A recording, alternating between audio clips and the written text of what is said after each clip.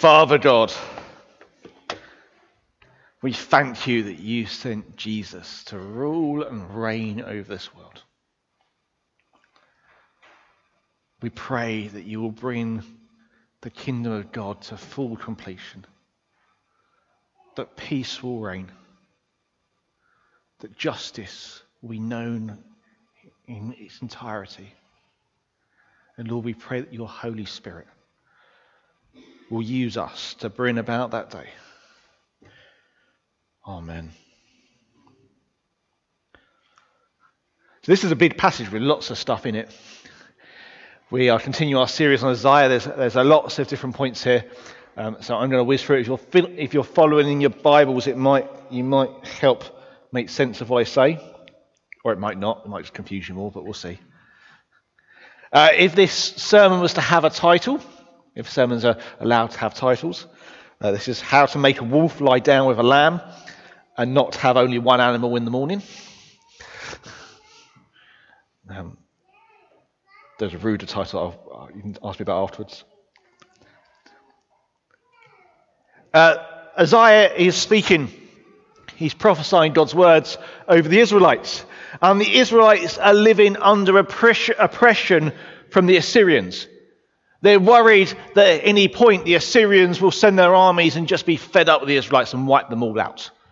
And they're also worried that their sin, the way they've turned away from God's plan, means that the protection of the Almighty will be taken away from them. They're worried both about the external threat of what might happen to them from the Assyrians, but they're also worried about their own righteousness. We've heard this in Isaiah 1 that we spoke about the all-age service at the beginning of the month. We heard about this a bit last week. They're worried about the incoming Assyrian army, and they are looking for a hero. And Isaiah starts to tell them about the ultimate hero, the hero that's going to solve it all. That he will come from a shoot and a branch of Jesse. Jesse being the father of King David. They know that he'll come from David's line. And he'll be full of the Holy Spirit. Now in the Old Testament, up until this point, the Holy Spirit is described in terms that the Holy Spirit rests on particular people for particular purposes, for particular times. If you sat through Alpha, you've heard me talk about this in quite some length. But in Exodus 21, there's a man called Bezalel, or something like that, I can't pronounce it, who the Holy Spirit rests on, and he is given creative gifts in order to decorate God's tabernacle. A more familiar story is in Judges 6, where the Spirit rests on Gideon, and Gideon is full of courage and boldness and able to lead God's people to victory. Or we know the story of Samson later in Judges in chapter 15, where the Spirit rests on Samson and gives him incredible strength. The Spirit resting on particular people at particular times for particular purposes. But in this passage, we start to get a glimpse of the Spirit doing something different. Resting on a particular person in the future, a particular time, but the gifts of the Spirit seem almost complete and full. The Spirit of the Lord shall rest on him, it says in verse 2. The Spirit of wisdom and understanding, the Spirit of counsel and might, the Spirit of knowledge and the fear of the Lord. He shall delight in the fear of the Lord, it says. It seems all-encompassing. Wisdom, understanding, counsel. This person will have a fresh and different knowledge and indeed relationship with God. Something new is coming. The passage goes on to describe this coming hero as judge with power to strike the earth. He's given powers normally associated in the Israelite tradition with God, with Yahweh. I'm assuming that we've all realised that Isaiah is talking about Jesus here. Got that? Isaiah is prophesying the coming of God's Son. of the one who is anointed, who reveals to us the very nature of the Father God. That the baby born in the manger is God in our midst. That he's the judge. That he can strike the earth with power.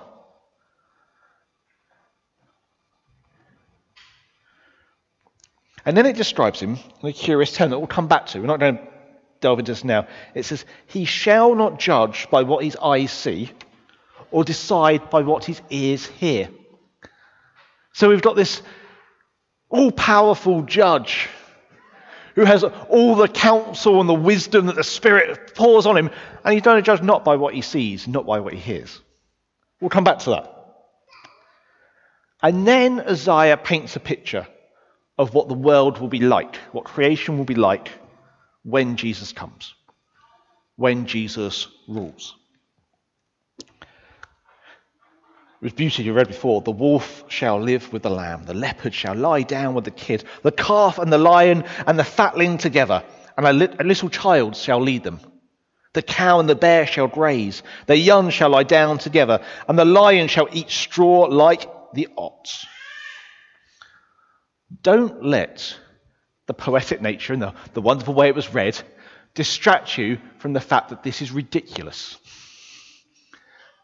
And actually, in the Israelites' time, when they were much more familiar with livestock and their behavior, they would have realized how ridiculous this is. This is not an instruction on how to do animal husbandry. You don't let wolves live with lambs. If you do, you expect to only have a wolf in the morning, and a very satisfied wolf he will be. Cows and bears don't mix. It's why when you go to the zoo, there are fences. Here's one. We're thinking about doing a parents' course. Here's stage one of the parents' course. You could possibly let your child look after a calf. Might be a bit messy. Don't let your child look after a lion. Top tip there. Yet this passage suggests all these things are going to happen. The thing about this is it's telling of a new creation. This means that the world with Jesus in it changes completely.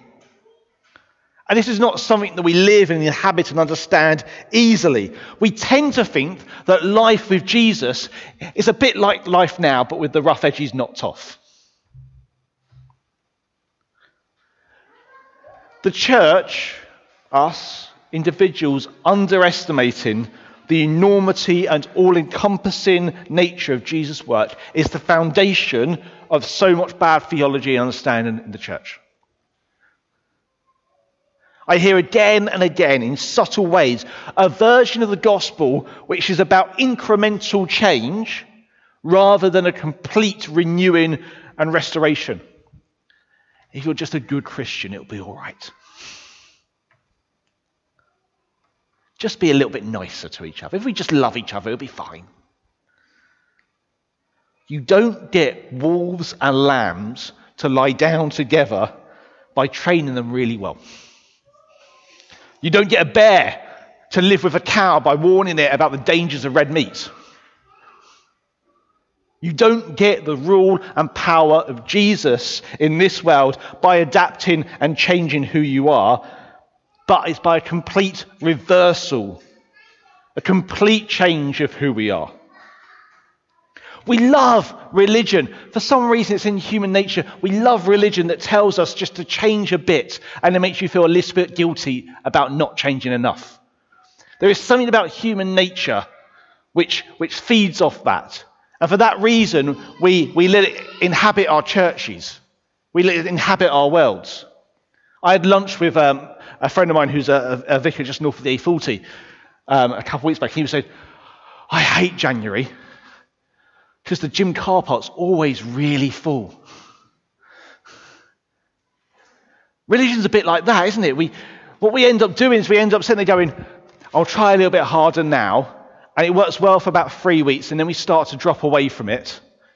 And by February, the gym car park's empty again because we're all not going to the gym, but we feel guilty about it.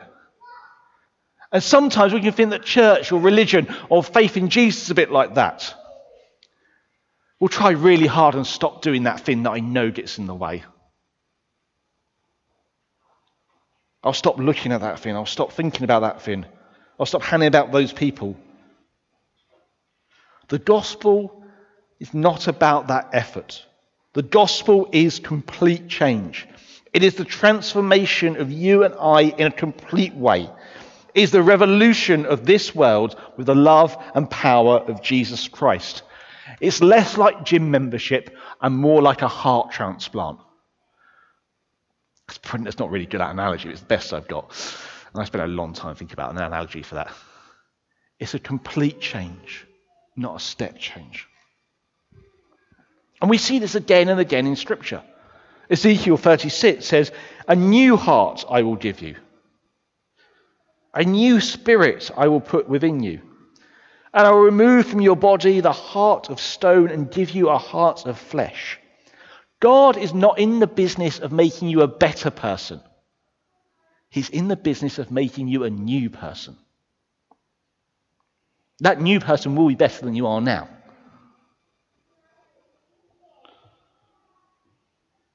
He wants to make you a new person.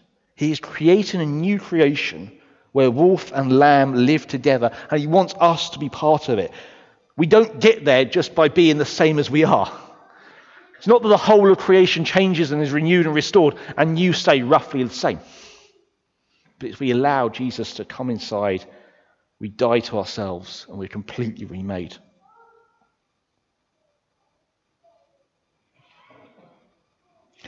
I don't know how it is, and this is a comment on lots of things at the moment, that the church seems to find itself in the position of communicating to the world that we just want the world to behave nicely or in a particular way,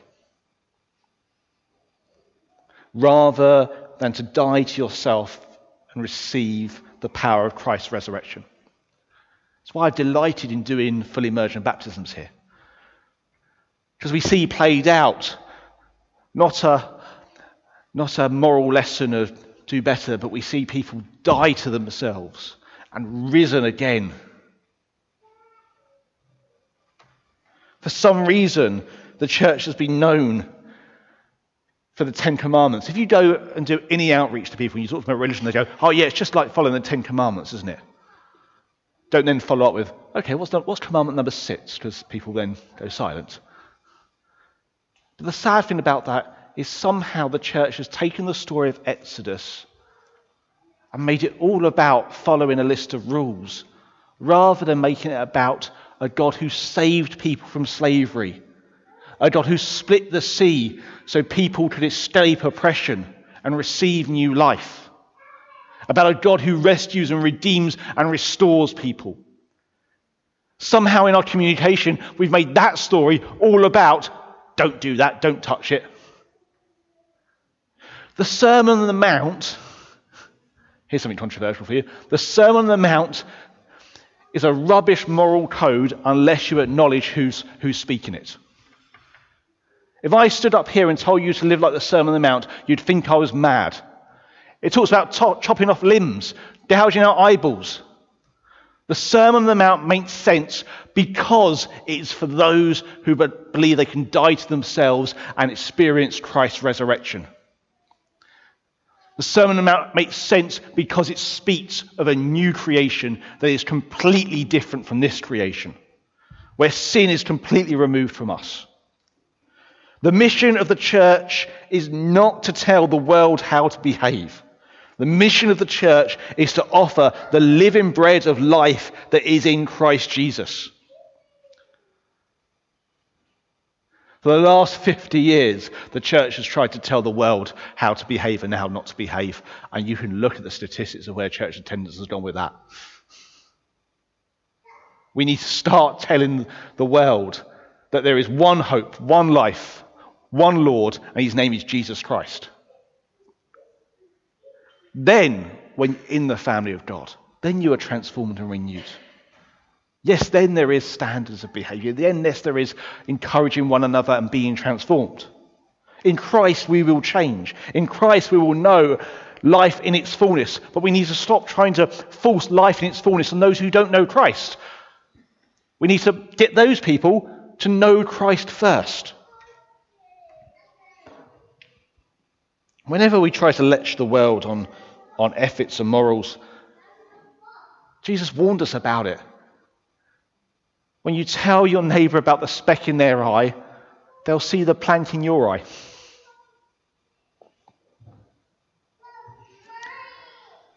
The outrageous thing of the gospel is that Christ wants to meet with you and wants you in him, and that's how you know eternal life. It's a hard message to the world. 1 Corinthians 1 says, "For the message of the cross is foolishness to those who are perishing. But to us who are being saved, it is the power of God." We've got too used to trying to make the message of the cross something sensible and common sense. It's outrageous. So outrageous that in this passage, it describes children playing with snakes. Again, Parenting Course 101, don't let your children play with poisonous snakes. Not until the new creation. Then they can do what they want. Because it's dangerous. But you see the tie here to Genesis. In Genesis 3, we're told that the serpent brings sin into the world. And it was told the child of Eve will strike the serpent's head, and he will strike the child of Eve's heel. The whole of the falling of creation from God's presence in Genesis 3 is returned by this coming hero, by the coming of Jesus Christ. This is why it says, "He shall not judge by what his eyes see, nor by what his ears hear, but with righteousness he shall judge the poor, and decide with equity for the meek of the earth. He shall strike the earth with the rod of his mouth, and the breath of his lips he shall kill the wicked. Righteousness shall be his belt around his waist, and faithfulness the belt around his loins." It can say he will not judge us by what he sees, and he will not judge us by what he hears, because he'll no longer see the sin in us and the sin in the world, because he will have removed it by his death and resurrection. Our judgment will not be based on what God has seen us do or heard us say, but it will be on whether or not we are in him and in his kingdom, submitted to his rule, trusting in him. This stuff about belts around waist and belts around loins was a mimicking of how the Assyrians were dressed. They would have a belt around their waist and a belt around their loins. I don't really know what that looks like, and I don't want to draw a diagram or anything. But he was mimicking how the Assyrians were coming. They were frightened about an army coming to kill them. And the message here is, who are you dressed like? Are you dressed like the coming army that is evil and full of sin? Or are you dressed like the Saviour? Are you clothed in him? Where is your trust? Whose side are you on? Whose uniform are you wearing? Whose army are you part of? Because you cannot be part of one and be part of the other.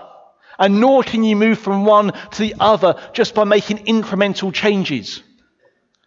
It needs to be a full leap. All will be overturned. Every part of creation will be renewed and restored.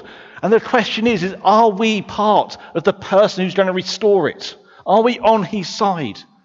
Or are we working towards it? Because we'll never get there if we do it that way. I've been here on too long. I'll cancel that bit.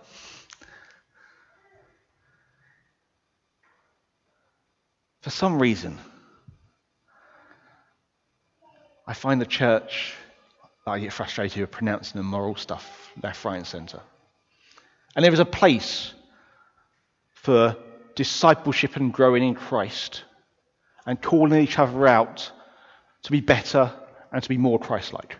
But that place is in the church and in the loving community of Christ Jesus. It is not to do it to those who are slaves to sin.